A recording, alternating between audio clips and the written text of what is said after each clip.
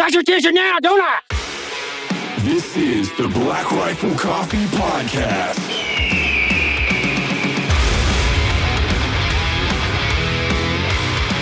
I already have 3 songs written that I'm going to do with Tim. Yay! My brother's going out to Montana to go film with Tim February 11th to the 14th. He's going to record Be a Cowboy acoustic with Tim. It's negative 30 in Montana right now. Tim sent over some photos of thermometers this morning, and it's like, I'm glad I live in Texas. Indeed. On that note, welcome to Black Rifle Coffee Podcast. We are sitting here. How you doing, Logan? I'm good. I'm amped up today. I'm so good, and I'm particularly happy because we get to make the announcement for Mr. Jericho Denman, who has officially joined the Black Rifle Coffee media team. Yes. Content First Sergeant. He's going to do a lot of knife handing. He's going to do a lot of tucking. And you'll get to know all about the Keep It Tucked campaign over the course of the next couple of months here. And joined us on episode 5. Was around in the very, very beginning. Yep, it was episode 5. And then you did 138 with us on the podcast too. But this is the first one where you are officially a part of the team. Yeah, feels good. It does. The first thing Jericho did to me today, as you saw, he actually knife-handed me and said, young man, is that government property? Because I'm wearing an old waffle top. And it is. So CIF can go suck my dick. But I still got it. I think I've earned it, you know? Yeah. I think, to be fair, if it touches your skin, you're supposed to be able to keep it. Isn't that the rule? Oh, some weird rule like that. But yeah, but they made you turn in your whoobies. So that doesn't make any sense. I mean, maybe because there's an exterior piece of clothing, but most people cuddled with those things like that Burt Reynolds photo you have on your phone for some reason now. Well, I was going to talk about that a little bit later. But first, I wanted to show you that we've already cartooned Jericho's character as I like first start of content. I like it. And we'll have this up on the screen if you're joining us on YouTube. Very much so. But yeah, like it's being a couple weeks into this at this point, you were like, I'm going to take 60 days to get acquainted to everything. And then you're like, nah, I'm just going to jump in the fucking fire. And having another adult in the room has been phenomenal so far. So I think this year you're going to see the impact that Jericho brings to the table when he joins the mix. Let me propose that question to you. So when you coming in, we've obviously been friends, most all of us, with you for a significant amount of time. But from your perception of how fucking things operated and worked as far as in the content piece and that, and then being a part of it, is it less of a shit show, more of a shit show? You're like, this is what I expected. It's a very nuanced answer. And I'm not doing the politically correct answer. Please don't. No, it's definitely more chaotic, but that's a product that we do so much more than I knew. You know what I mean? So many little behind the scenes things and such a large amount of content being pumped out because I'm only one man in his phone before this that just would see the algorithm and I didn't see everything that came out. I saw what Meta wanted me to see, so fair. Just the volume of what we do and the swath of where we do it was way bigger than I realized. Yeah, I mean, maybe the podcast guys and gals don't even know that, but I mean, there's so much pixels we're filling on a daily basis, whether it's just not like Black Rifle Coffee proper, but all the medians that are associated with that brand. Moreover, Free Range American, Coffee or Die. I mean, there is just a fucking metric ass load. And I think that's more than a shitload. I think ass load's bigger than a shitload. 3.5 shitloads. Somewhere above here. But there's a lot of stuff, and it's for a very diverse audience. There's stuff that comes out in the Coffee or Die or Free Range American. What the guys are doing over there with the outdoor space cooking, and it's just really cool content. And and there's too much of it for one person to consume. Right, is I guess what I was getting at. So there's no way unless it's your full time job. You just did that in unison. Unless it's your job to watch all our shit, you're probably not going to be able to keep up with us and watch it all. Well, one of my most exciting things for me about you joining the team is we have just plussed up a real life United States Army Ranger to the team. I think we're at 4 or 5 now. Yeah. So almost a squad. And not only that is you're a humble man. So I'm going to say that, but you are kind of, for a lot of guys in Icon, in Ranger Battalion, you spent a significant amount of time there. And I'd love for you to kind of discuss that with the audience about like your journey in the military and everything, if you don't mind. Yeah, for sure.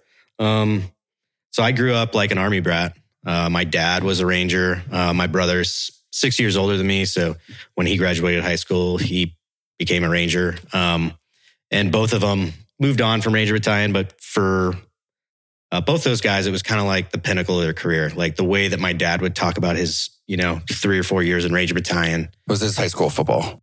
Yeah, it was like all his lifelong friends from the Army, like 90% or more guys from that period. So it was always like, without saying it, like, I was going to become a Ranger. You know what I mean? Did you always just know that because Matt rebelled against his father? Did you? Was it like when was the first time you were like, "Yep, that's what I'm going to be a Ranger"? Well, funny enough, like I did rebel against my dad by becoming a Ranger because he wanted so much better for me. Right? Like he's like, go be like a scientist or like a pilot. And you're like, I'm going to put a bunch of heavy shit on and kick down doors. Yeah, no shit. And in order of like precedence, I was a pretty artistic kid. I drew a lot and I was pretty decent. He really wanted me to go to art school. That was like number one. I was like, I don't know how to do that. I don't know how to apply to art school. Dumb.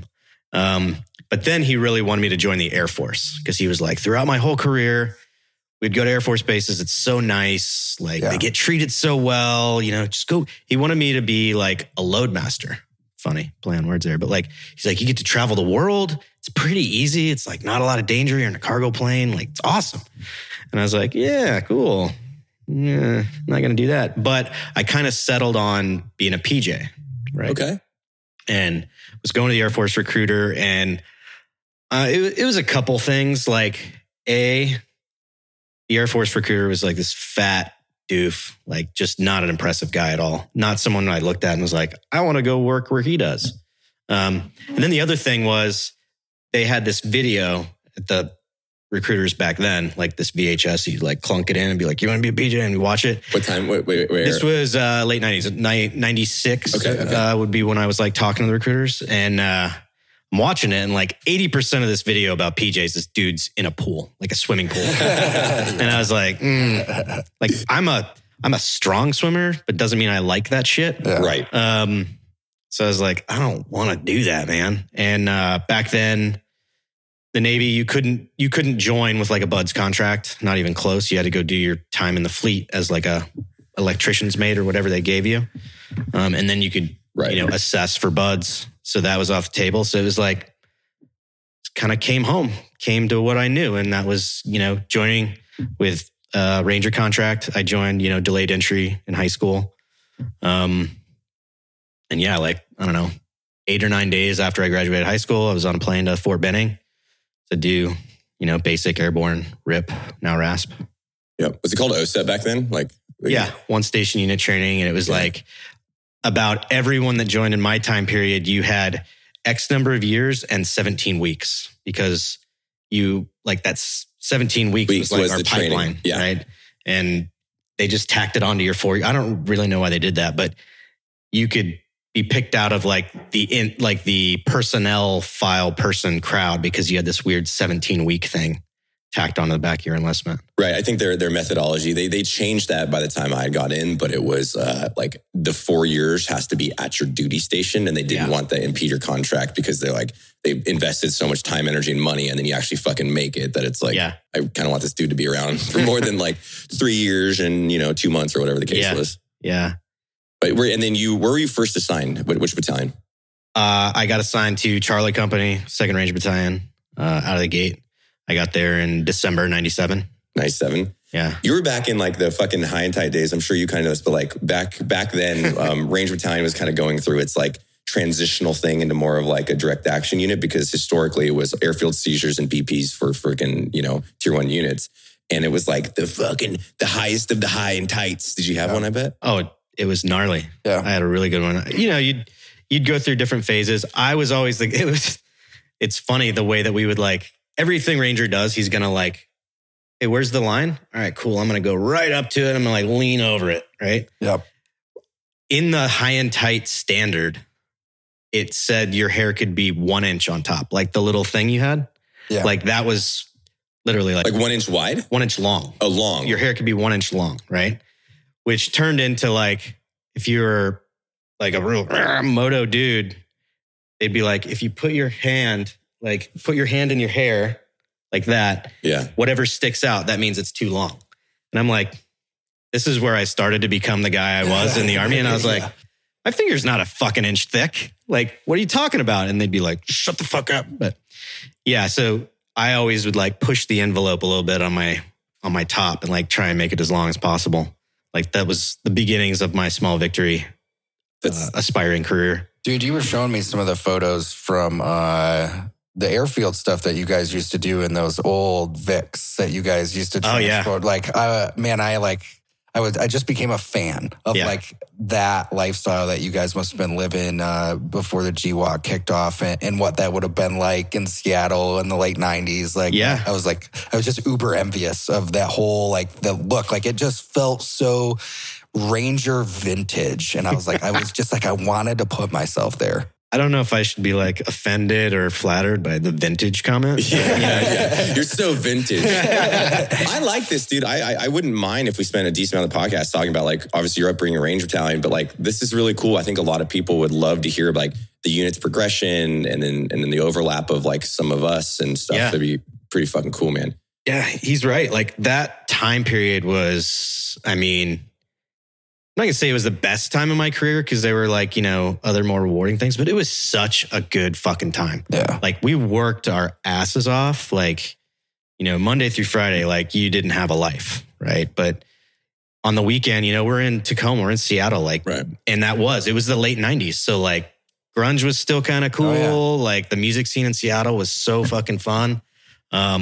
A lot of us in battalion, like at least in my platoon, we were like little like hardcore kids, you know? So we were like, go to Seattle and go to hardcore shows and like get in fights with neo-Nazis who thought like, people would look at us and be like, oh, a bunch of dudes with high tights and or shaved heads. Like they must be these neo-Nazi dudes. And then we would like beat those dudes up. So it was a really fun time. And just, you know, you knew what the fuck you had to do. And that was just like win at everything. That was what we did. Like, oh, there's another guy doing the same thing as me.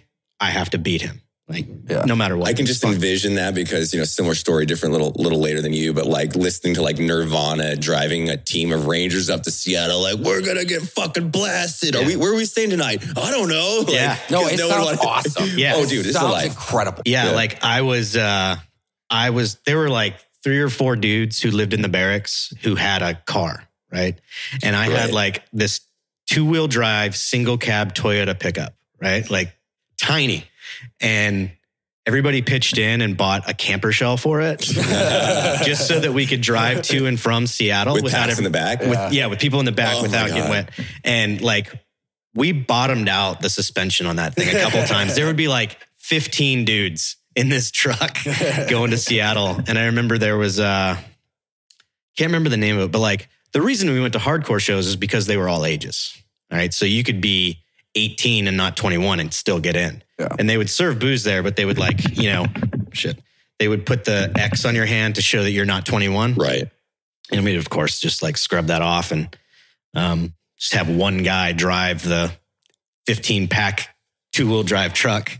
How did it work going through the gate? Did they look in the back and they're like, fucking Rangers? As long as you know, back then it was like, as long as the guy driving was sober. They didn't give a shit. Yeah. You know, because a lot of times he wasn't. Yeah, I think some of my personal experience back in there is like, people don't realize like you have, that unit is just like go, go, go, go, go, go, go all the time.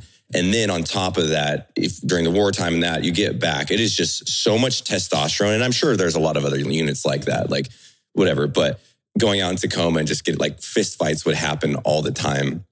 And I got a funny story for you, I'll tell you, and then we'll get back to you. I was in Seattle and we're driving, or excuse me, no. Is this the gang story? Yeah, a little bit, This is good. I don't think I've ever told this publicly. I don't think so. So I'm at my house in Tacoma. I lived with like 3 other Rangers. You know, we split rent, lived like, you know, a little in the basement essentially. And I get a call, and I'm an NCO at the time, and for my private, I won't say his name. He's an SF guy now. And he calls me and he's like, dude, hey, Sergeant, you told me to always call you if there's a problem. And I'm like, okay, yeah, what's going on, man? You need a ride? What's going on? He's like, no, I'm driving back with one of my friends, and there's these like wannabe like young gang members. They're flashing gang signs and trying to like run us off the road.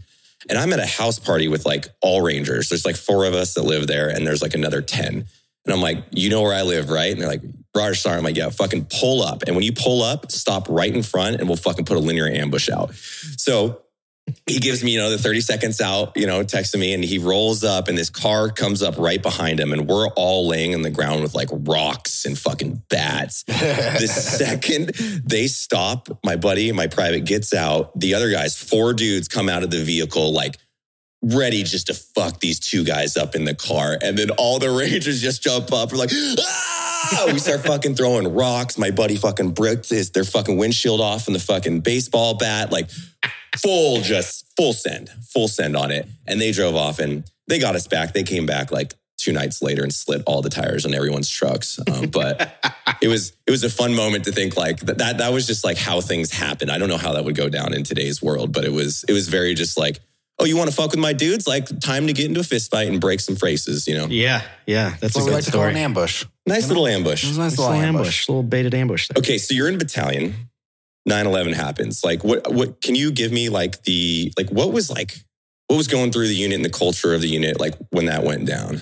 Yeah, that was it was kind of a wild time. So I was I pinned E6 on 1 September 01. Okay. So I'd been a squad leader a while. I was like a long time E5 squad. But anyway, we in 275 at least, we had deployed. We did, we used to do like DFT, deployments for training. It's like funny, pre-GWAT, we called like, if you went to Germany, you call it a deployment. It was like 3 weeks in Germany. Like, it's weird how that verbiage has changed. But we were on a deployment in Germany. CCO and BCO, we both went to Germany. ACO went to like Jordan or Turkey or something. I think it was Jordan. Okay. For their little thing. So we jumped in like 2 September or something like that. Jumped into Germany and then did like the pre-GWAT Ranger dick measuring contest, right? We just would walk. So we jumped in and we did a 50-mile foot infill to this raid that we were going to do at some German army base or whatever. That was pretty awesome, actually. Like, we walked all through the German countryside and like through towns and shit. And like townspeople were coming out and like giving us food and water and shit. It felt like we were in World War II or something. It was actually pretty cool. That's awesome. But it did fucking suck. A lot of dudes fell out of that and got hurt. We would just like hurt people. Like, yeah. Hey, let's walk 50 miles with 90-pound rucks. See what happens. Yeah. We're not going to prep for this at all. Like, we're just going to just rip it off. So anyway, Ranger. we were in Germany. I was in Charlie Company still, like I said. At this point, I was in Charlie Company 3rd Platoon. I grew up in 1st Platoon. So it just so happens, like fate-wise or whatever, we were out at this Mount Village, like a military operations and urban terrain training facility in Germany.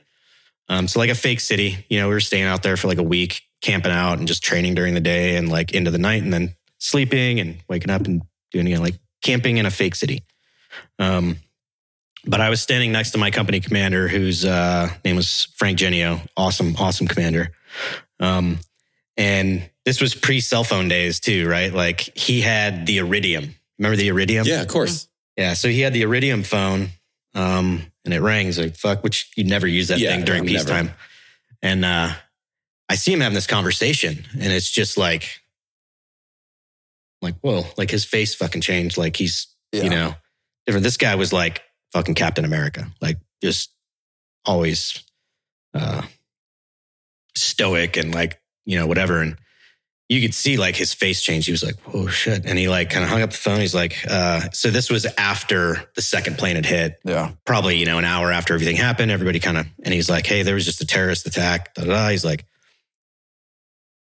make sure your boys keep their shit packed, right? Like, we could be blowing out of here. So like immediately it's a Ranger company, like wildfire through the company. Everybody's like, we're going to fucking war. Right. Yeah. Like, and back then, in my platoon at that time, there was one guy who had a combat scroll and a CIB. And it was from Panama. Mm-hmm. So we were just fucking chomping at the bit, man. And then one of my like really a memory that really sticks out with me is we weren't leaving. The balloon did not go up, right? Yeah. So we're just staying out there. And every day we're staying out there, we're getting more and more and more angry. And we don't have smartphones back then. We've got basically nothing. And every day, our company supply sergeant, his name's Gabe Huff, good dude. He would drive this like pickup out with the Mermites full of chow for the company. And then he would park, we'd serve chow. But like during this time period, normally we would all go off in our, squads and just eat chow or whatever. Everybody gathered around, like an entire company gathered around the side of this pickup truck to listen to the fucking radio. Right. Interesting. He had the radio on with the news, and that's like all we got was like this hour and a half where the supply truck was parked there for dinner chow to listen to what was going on. And then like every night we'd be like, what the fuck are we doing here? Like, so well, imagine, because it's like the culture of the unit, and then like you're hearing America got attacked, and you're like, send Ranger. Why are we like on a freaking C-130 right now flying? So, and we were also just that junior Ranger mind. You're like, we're already in Germany. We're like 8 hours ahead of everybody else. Why don't they just send us? Yeah, Yeah. They're like, and it goes in Jordan. They're right there. Like not knowing another battalion was on IRC and RF1 and all that. Like, because you didn't back then too. Like in your time period, like a squad leader and a team leader understood what our cycle was, right? Like training, deployment, and all that. Like pre-GWAT, you just like showed up for work. You're like, what are we doing today? Like you didn't give a fuck about like world strategy or what it is that we're doing or like crawl, walk, run or phases of anything. We're just like, this is what we're doing this week. Okay, cool. That's a good point, because like by the time I got there, everything was so regimented. It was like, hey, 6 month training cycle. You get your 1 or 2 block leaves on these dates. If you take them, you deploy, you come back, and then maybe fit a school in there somewhere. So it was very, very like regimented. But I called it the Wheel of Despair. The Wheel of Despair, like in Conan, and he's just pushing that thing. Like that's what life for dudes like in my generation that stayed a long time. It was just like. Because how long were you in Ranger Battalion? Just get on and push. 15 years. 15 years. And so you saw essentially the unit like transition, mature, and because the GWAT like really molded it. And even the time that I was in, like seeing like the imagery and the culture of what was going on right when I got there, and then only just a few years later, how much it had changed. Like, it's pretty crazy. I mean, I think the wars make more proficient soldiers for sure, but And you said that it made this change from the airfield seizure over to the direct action element that it is. Did that happen like right at the beginning of 2001? No, even when I was in, so like predominantly that's still a function of Ranger Battalion is airfield seizures, right? So if people don't know, it would be there's an airfield in said country that needs to be taken, and Rangers jump in, shoot everybody up. We have some Air Force people that I won't get into it, but they assist with ensuring the safe capability for fixed wing assets to land. And then once that happens, conventional comes in. Yeah. So that was like a primary function. And then I think what happened was right when I was in, you start to see the transition between like, we don't need that because we're already here. And then the need for direct action was increasing so heavily on these target sets that they were like, send Ranger, right? And that's really where, when it fit into the surge when I was in, I mean, we would do, 105-day deployments and then do 120 direct action raids on one deployment. I mean, it was fucking busy, as you know. Yeah. Yeah, that morphing of what Ranger was, it didn't really start until Iraq had been rolling for a little bit. I mean, in Afghanistan, we did do unilateral missions, meaning we did our own thing. But our primary function there up to when the Iraq invasion happened was, supporting of other tier units. We did, like I said, there were times when they were like, oh, let's throw the meat cleaver at that. And, we'd go out and do movement to contact or, just basically. You say throw the meat cleaver at it. Yeah. I like that. Yeah. Fucking meat cleaver. Because, we were a big, dumb animal back then, and through no fault of our own. But the way that, working in that capacity of with other tier units and doing all that, it was like, that shit's going to rub off. And it did. And then fortunately, it was when McChrystal was JSOC commander and was like, hey, like this is cool. We have all these dudes here and we're hitting like a target a week, but like there's a lot of shitheads here. Like let's ramp it up a bit. And that's when, around when I think you got there is just like op tempo. Like what is our objective? Hit a lot of objectives, right? Like why? We were we were trying to be the entity that kept, we called it whack-a-mole, right? And the more you're whacking the mole, the more he has to move. Yeah.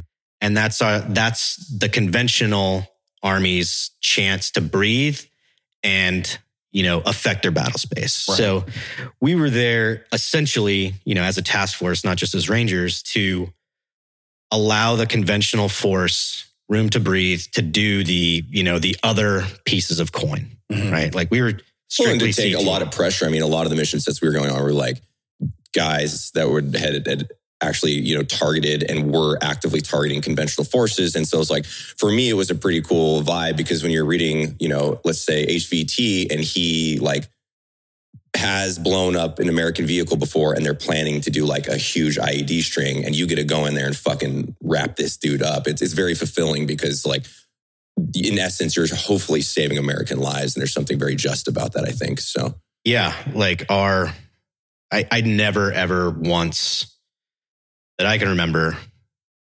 got told, hey, you're going to go hit this dude, where I was like, fuck, like I really hated that mentality. A lot of guys got that mentality. Really? Yeah. In other units, especially, where, they're like, well, I'm this fucking this, like, why am I going after this tomato thief or pipe swinger or whatever that you want to call him? And I'm like, yeah, if we had two targets at the same time. But if this is the only one there, like, go hit it. What else are you doing? You're going to play fucking Xbox tonight? Yeah. No, you're going to put like your tights on and ride your fucking stationary bike for 3 hours, you fucking loser. Like there were, a lot of people that had this attitude. And I'm like, if we don't go hit that, what's that guy doing tomorrow morning? Right. If we don't go hit that, someone else is gonna. And they're going to go on it with, a third of the training, a tenth of the resources. Yep. And someone will probably fucking get killed or hurt real bad. So like, let's go do it. I think that is such a good understanding of like the units that all of us were in, where it's like you volunteered for it, right? So that's the way I always looked at it. And I've heard some stories about certain people not wanting to go on target or whatever, but I'm like, you volunteered to like be in the Army, you volunteered to be a Ranger battalion, and then you volunteered knowing you're going to war. Like, you better be ready to do the job and do it at the highest degree, because there's a lot of fucking other people that didn't join for the war experience. They joined for, let's just say they came from a impoverished area and they would need money for college and they joined an engineer battalion. Like, the difference between you killing that IED maker and not is that fucking poor bastard getting blown up in a vehicle. And it's like, that is your obligation when you signed up to be special force. Like, you're the fucking guy, and or get the fuck out of the unit and give the slot to somebody else, Exactly. So you're in Germany. How long was it before you ended up on the ground in Afghanistan?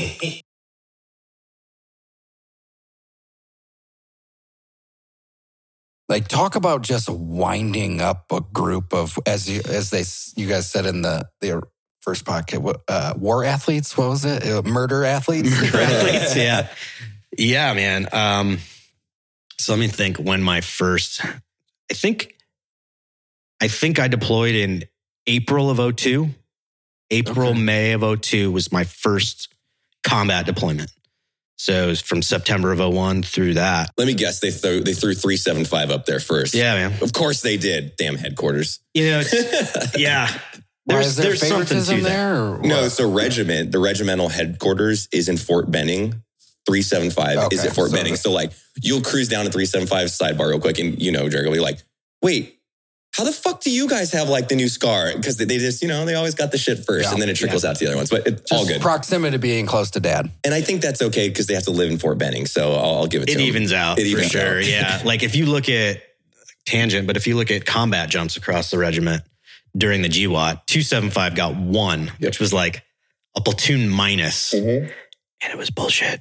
But it was during the daylight. Come on, guys. Why do you guys wear that thing? But every other combat jump was 375. Like in the GWAT, 175 have 0. and 275 had that one little tiny bullshit one. Yeah, I wasn't there for that, so I didn't. Yeah, I heard that. Oh, I was. But like my platoon had a real raid planned that day, and they pulled all our assets to go cover the combat jump. Hey, it's good recruiting, okay? Like I can't make fun of Mustang. I don't got one, you know? Yeah, I don't either. But some of the guys that were on that jump don't wear their shit. Fair. Yeah. So yeah, like that time period between 9/11 and when we deployed, 375, you know, they got forward stage, they went and did everything. But yeah, we were just really, really, really, really fucking angry.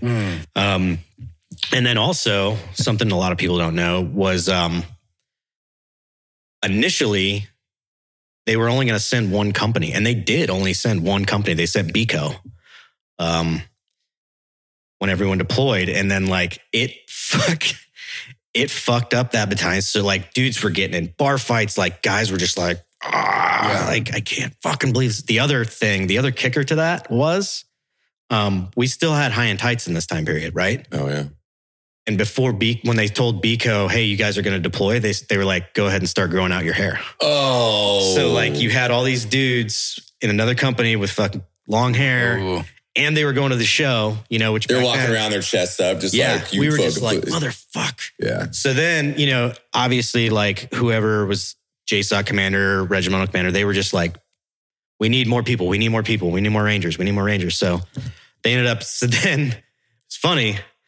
They said, we're going to send two companies. So then my company got put on the hook, SECO. And then ACO was like, Alpha bot meltdown. Dude, because if you know the or like the personalities at 275, it's like SECO, which I was in, we call it Cashco for being like the casual company. Like, all right, bro, whatever. And BECO was barbecue company just because like they were just kind of like bros, good at their jobs. And ACO was the alpha bots because they were like, imagine me. I was an ACO. So I was Alpha. I was like Alpha. That's like me and a couple people there, you know, like we've thus mended our relationship, but it was the first start of the time because he was like Alpha bot to a T. And I was like, nah, man, like we're just going to like kill all the dudes in Target and then like bro out, you know, because I'm from the West Coast. So I obviously am a little different. Yeah, it was like a funny little, you know, its own little ecosystem. So ACO getting picked last in that time period was especially fun. Right, because they were just like their heads were blown, and there were guys in ACO. Who were like, "Yeah, they didn't pick us in case some other shit goes down. We'll be able to go." Oh, they're waiting for the real secret squirrel shit for us. Yeah, exactly. Okay. We're on reserve with the unit. We just waiting. Just waiting. So yeah, like we ended up deploying. BECO was out, like because they had been there the whole time. They were getting it on, man. They were doing like raids with the unit and like getting in big, good. Like a lot of people don't talk about that. The initial time period, like there was some legit gunfights and fire like going on because that was the very, very beginning, and all the like high value targets they were going after were like these motherfuckers were like real moosh. Like they'd fought the Soviets. These guys had fought in Chechnya. They were like OG fucking terrorists, you know. So, but that was BECO. In SECO, we did a few like kind of movement to contact things, like, you know, camping with guns in the mountains in Afghanistan. And that was really all we did that first deployment. I didn't fucking pull my trigger once. Like maybe a guy in our company shot someone. The rest of us was just like walking around. And, you know, that is actually like in my career was one of the harder points in time to be like a leader, because we came back from that and it was just like all this, it's like 150 dudes worth of blue balls, right? Being unleashed, you know, because like we went and nothing happened. Fuck. You know, it's interesting psychology for like maybe the listeners that haven't like been in that, you know, or maybe you're younger and aspiring to be in like a special operations unit, because it's like the amount of like frustration when you don't get to be the guy going through the door per se is an analogy. I'm sure the Marine Corps, like, because the culture of that, you know, serve like same exact thing where like dudes like get real fucking mad if they don't get it on, you know, I had to switch units. This is like 2 deployments and I hadn't seen the show yet. And I'm like, I'm leaving you guys. You're lame. Yeah, I need more. Yeah. So when did you end up when did you get out of the military? July September 2017. Okay. Right? Yeah. So you had a badass career, fucking Ranger go. And since we're running pretty good here, I want to bring up that wasn't as a Ranger the last time you've been in Afghanistan. So you ended up going back to Afghanistan as a civilian in efforts and hope to help extract people out of Afghanistan, right?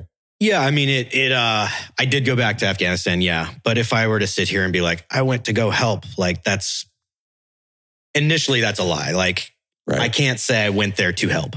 I ended up helping. Of course. Because I went there and was like, whoa, fuck. But really why I went there, I mean, I guess in a roundabout way is to help. I was there to, report on it for Coffee or Die. And, I was there in a journalistic role. I don't know what you say, but like I was there as a journalist, right? To try and tell the story. And, selfishly, I wanted to fucking be there for that piece of history. And this is during the evacuation or extraction of American forces out of Afghanistan, which was obviously a fucking shit show. I'd love to hear like your take on it. I know if you want a more extensive one, guys, Coffee or Die, you wrote a whole thing on it, right? Yeah. So. Yeah. I mean, so initially, through writing for Coffee or Die and stuff, I had like, and also one of the things mid-career for me, I thought about getting out and going to journalism school and becoming a combat journalist, photojournalist. There's a book called My War Gone By, I Miss It So, which is like one of my favorite books. It's about this guy who was a British infantryman, got out of the army, went and was a journalist in like the Balkan Wars in the 90s. So anyway, I have, always had like a little bit of a interest in that world. And I made friends with a combat journalist named Jane Ferguson, who she's nuts. She's been to all these different combat zones, like big giant brass balls on her. But I just like reached out to her. I was like, hey, I admire your work, blah, blah, blah. And she's like, oh, I see you're in the Army. And like, we had a pretty good banter. She was, at the time, she was doing it's where you're like a guest professor somewhere. She was like doing a guest professorship. That's not what you say. It makes sense. A professorship, a guest professorship. Yeah. But she was teaching journalism at Princeton. So she had like a little more time. So she was like kind of mentoring me on writing and all this stuff. And I was like, wow, this is awesome. So anyway, when Biden announced, hey, we're going to pull out by September 11th, for sure. I hit her up and I was like, hey, are you going to be there? Are you going to go back to Afghanistan for the withdrawal? And she's like, yeah, fuck yeah, I am. I was like, can I go with you?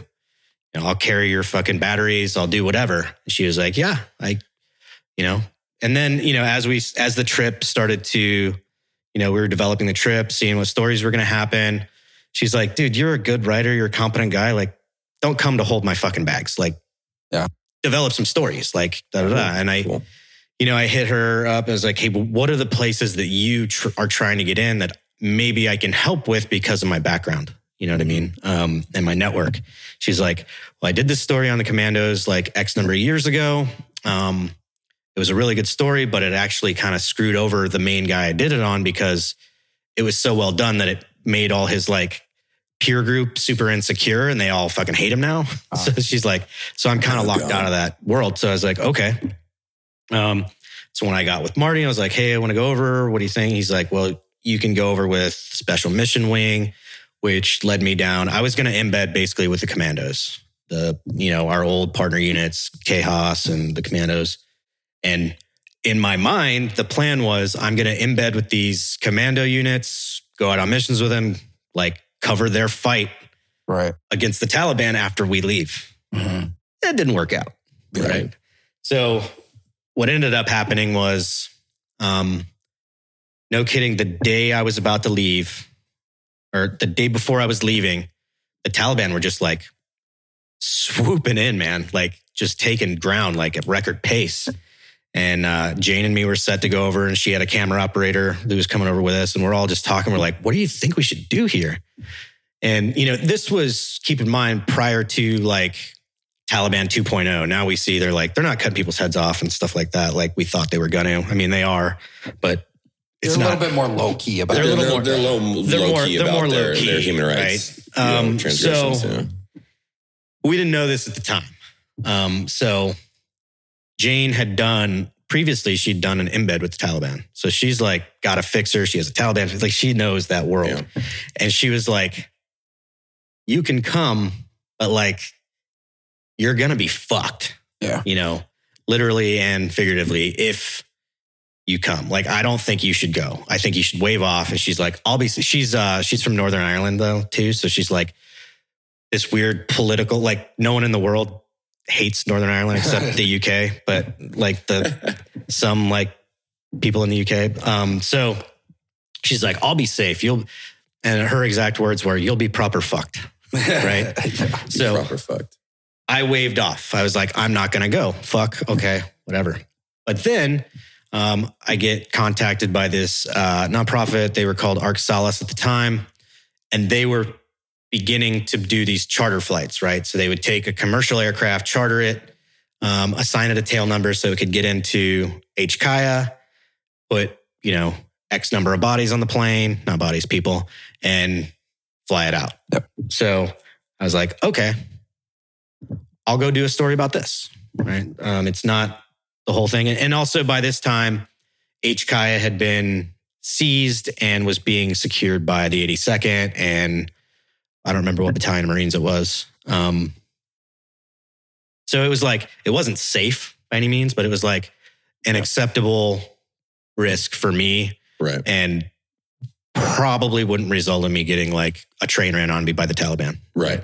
So I get contacted and they're like, hey, can you be in Turkey, in Istanbul in like 20 hours? We're taking off from here to go to, where we go, like Dubai and then HKIA. I was like, well, I'll try. So I got on the phone with Marty Scovelin. I was like, hey, like, I'm going to be doing planes, trains, and automobiles. I just need to know you're going to cover my fucking expenses. It's like all I cared about. And he's like, oh yeah, dude, like no one else can get there. If you have an in, go fucking take it. Yeah. So I was like, just so you know, I'm going on this flight. So in my mind's eye, I was going to get on this flight, land in HKIA, watch a bunch of, Afghans get on the plane and then take off and write a story about it.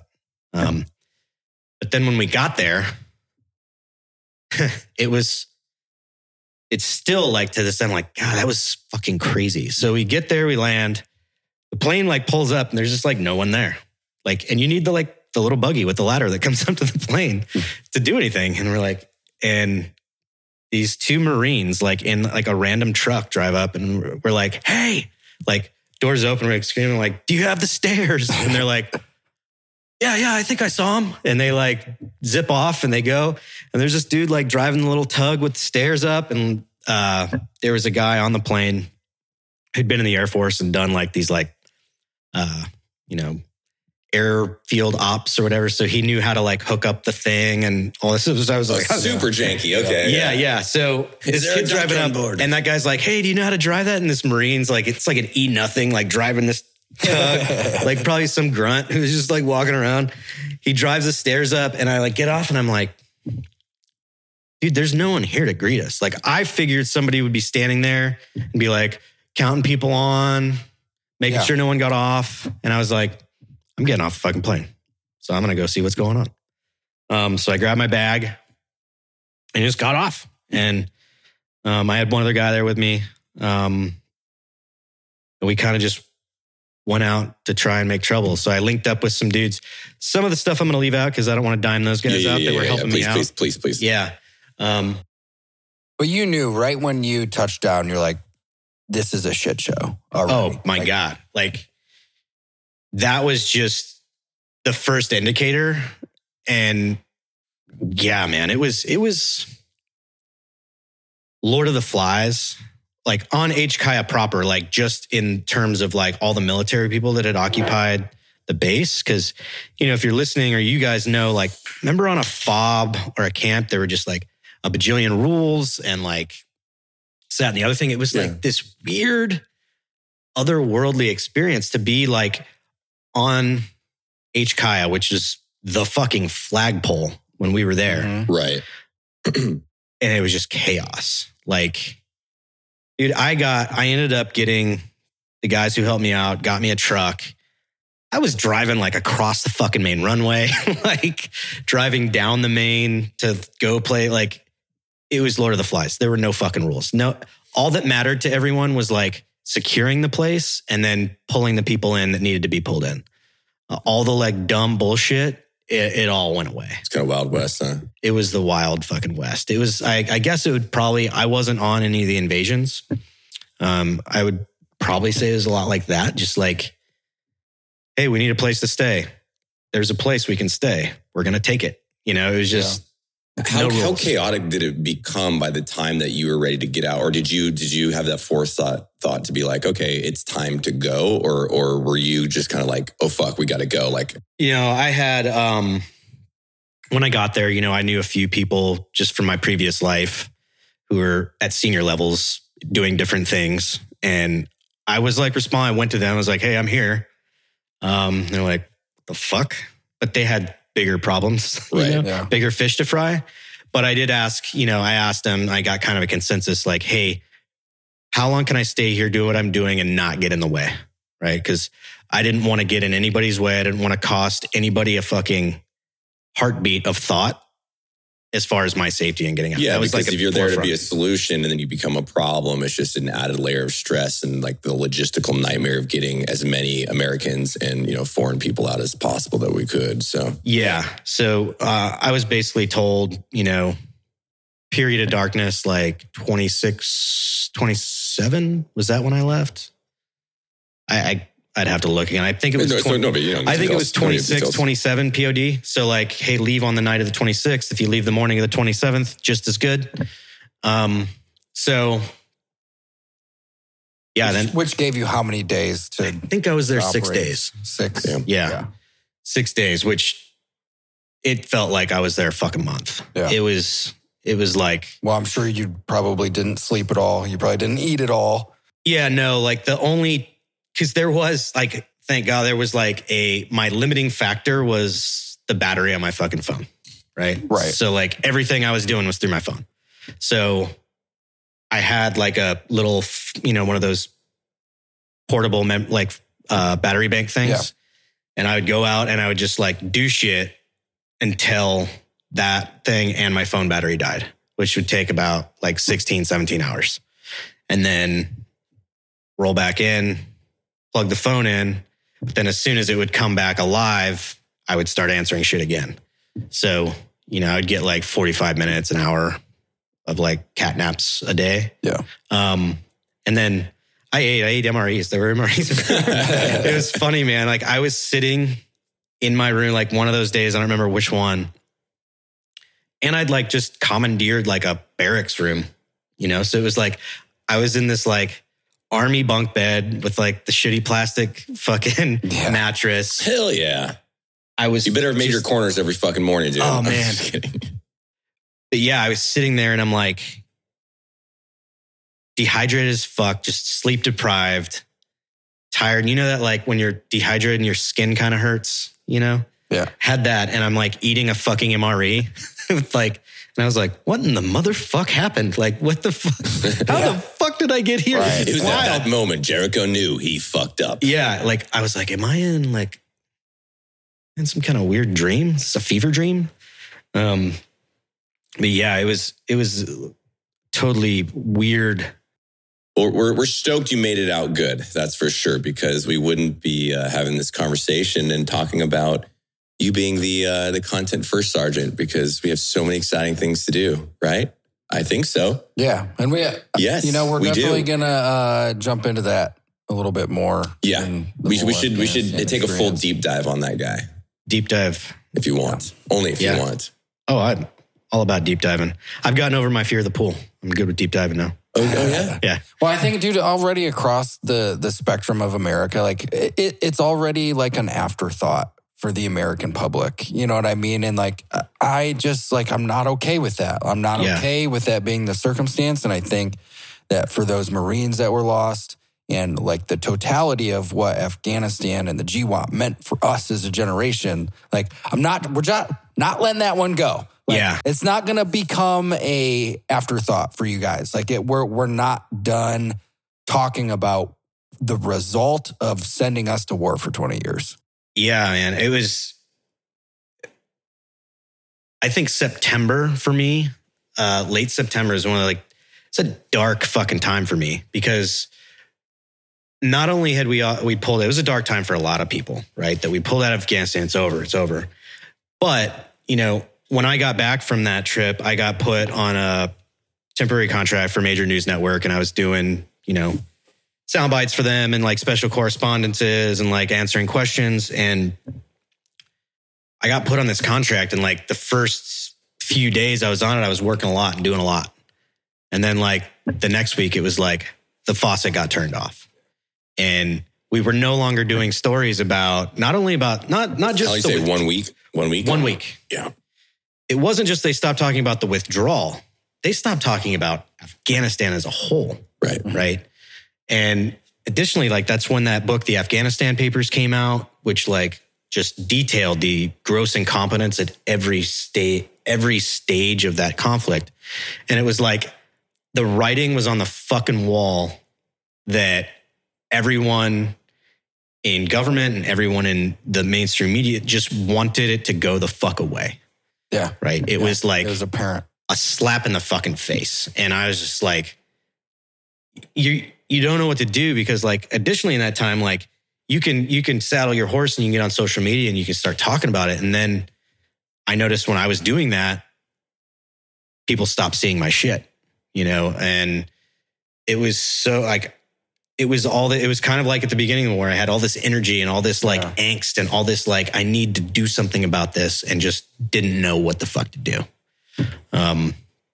So yes, we do need to not stop talking about that. I mean, and that's, I was kind of speaking to that the other day. It was just like, you know, if the war is technically over, but the consequences of war are not, and this was a 2-decade war, the amount of like life, limb, eyesight, and then the complications that have come out of it. And then it's just like, you know, for a lot of the mainstream people, just turn the page a week after, like we have the most fucked up pullout like ever, almost like ever. No, yeah, no, I think that's fair. Yeah. It's a fair. And then it's just like turn the page, and then it's like, oh, like, you know, but I think a portion of that is like, that's why I love this company so much. It's like, it's our obligation to keep that narrative going and have those conversations, and then network and provide opportunity to people that have felt the impacts negatively of war, and become their support system. And I think you coming on to Black Rifle Coffee in your position with your background is just another,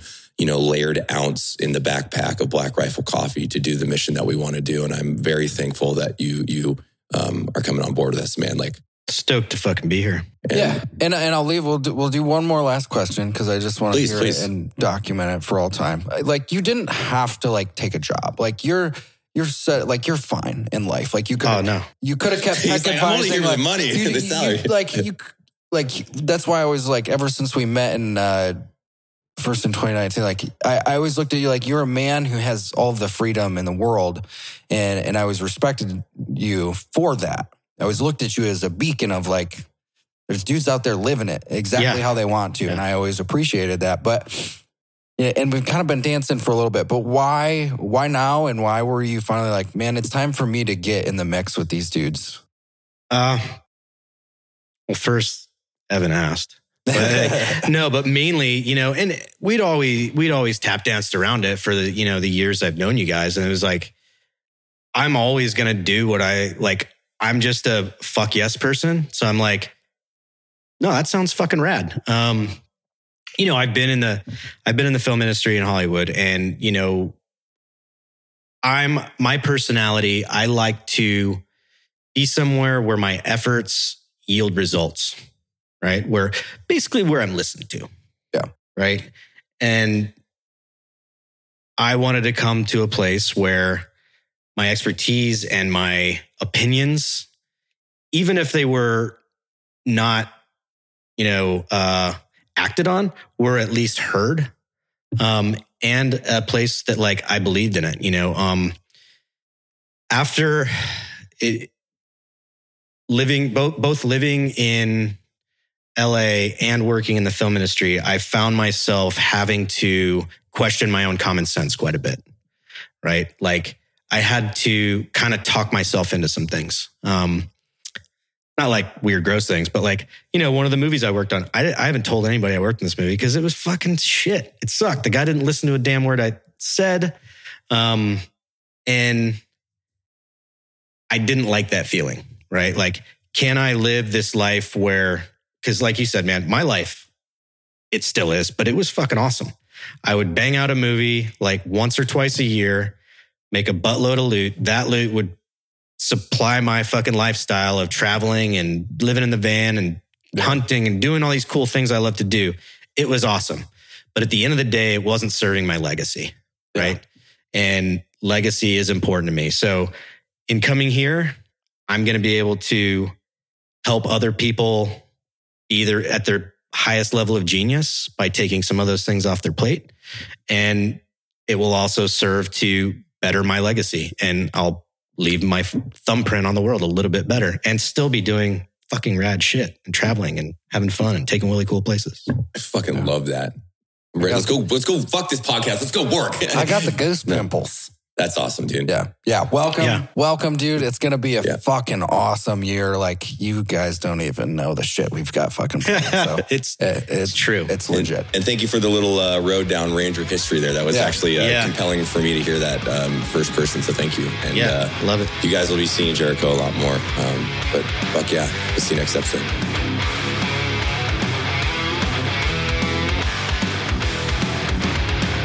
That concludes today's training. Any questions? Woo! Drum titties, boy!